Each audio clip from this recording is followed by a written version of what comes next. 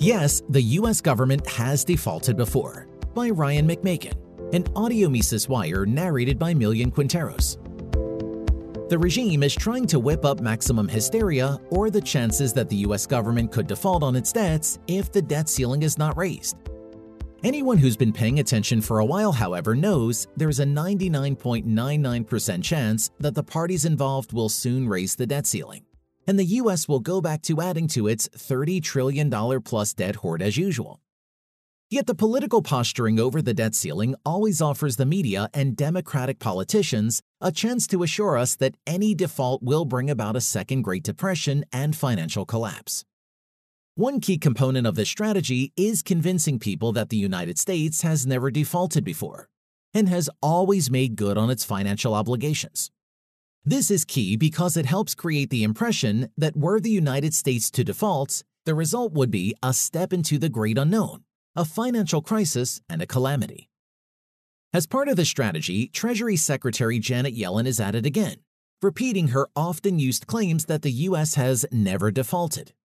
This week, she's telling the usual story on ABC News, claiming America has paid all of its bills on time since 1789. Yet the United States government has most certainly defaulted on debts before, more than once. Moreover, if we expand the idea of default slightly to encompass the idea of inflating away a government's debt in real terms, default has been even more common. First, let's look at the most notorious case of U.S. default on its debt obligation. The 1934 default on Liberty bonds. In 1934, the United States defaulted on the fourth Liberty bond. The contracts between debtor and creditor on these bonds was clear. The bonds were to be payable in gold. This presented a big problem for the U.S., which was facing big debts into the 1930s after the First World War. As described by John Chamberlain, by the time Franklin Roosevelt entered office in 1933, the interest payments alone were draining the Treasury of gold. And because the Treasury had only $4.2 billion in gold, it was obvious there would be no way to pay the principal when it became due in 1938. Not to mention meet expenses and other debt obligations. These other debt obligations were substantial.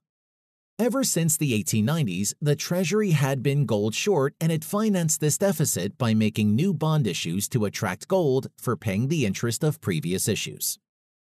The result was that by 1933, the total debt was $22 billion, and the amount of gold needed to pay even the interest on it was soon going to be insufficient. So, how did the U.S. government deal with this? Chamberlain notes, Roosevelt decided to default on the whole of the domestically held debt by refusing to redeem in gold to Americans. Moreover, with the Gold Reserve Act of 1934, Congress devalued the dollar from $20.67 per ounce to $35 per ounce, a reduction of 40%. Or, put another way, the amount of gold represented by a dollar was reduced to 59% of its former amount. The U.S. offered to pay its creditors in paper dollars, but only in new devalued dollars. This constituted default on these Liberty bonds, since, as the Supreme Court noted in Perry v. United States, Congress had regulated the value of money so as to invalidate the obligations which the government had theretofore issued in the exercise of the power to borrow money on the credit of the United States. This was clearly not a case of the U.S. making good on its debt obligations, and to claim this is not default requires the sort of hair-splitting that only the most credulous Beltway insider could embrace. Indeed, Carmen Reinhardt and Kenneth Rogoff in their book, This Time is Different, lists this episode as a default by abrogation of the Gold Clause in 1933, and as de facto default. The short default of 1979. A second, less egregious case of default occurred in 1979, as Jason Zweig noted in 2011.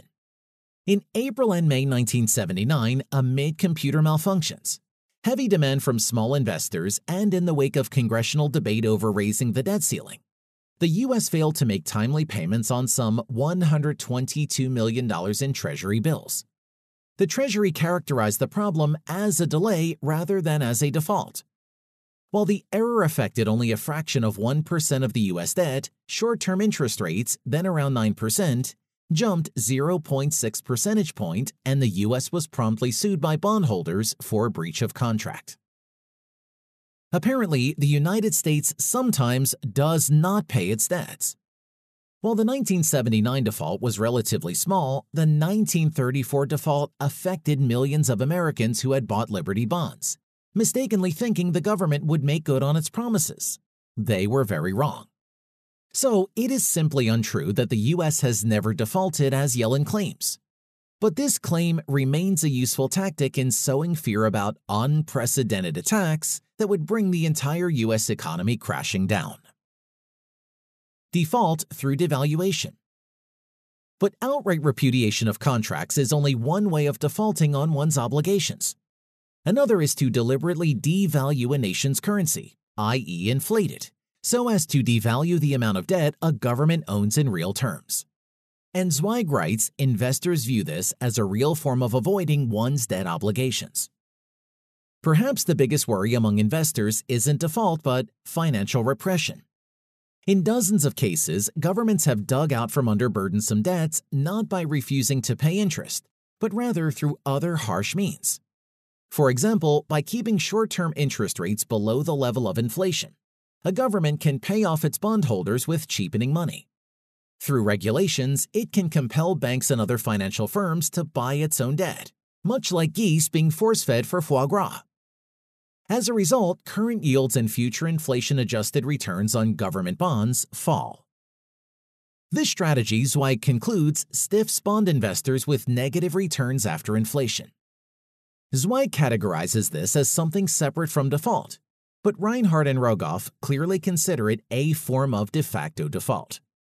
They write, the combination of heightened financial repression with rises in inflation was an especially popular form of default from the 1960s to the early 1980s.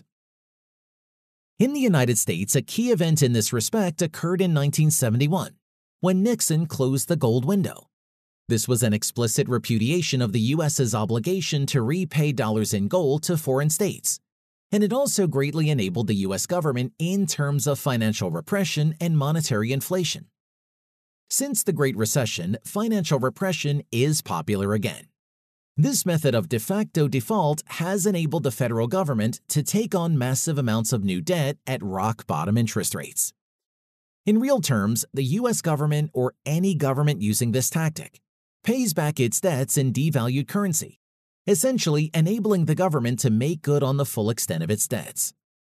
The cost to the public manifests in asset price inflation, goods price inflation, and a hunt for yield driven by a famine of income on safe assets. Americans of more modest means are those who suffer the most, and the result has been a widening gap of inequality in wealth. It may very well be that a default could lead to significant economic and financial disruptions. But let's stop pretending that a default is unprecedented or that the United States always pays its bills. It's true that the U.S.'s current debt machine, enabled through financial repression, is a form of slow-motion default. But that doesn't make the U.S. government any less of a deadbeat. For more content like this, visit Mises.org.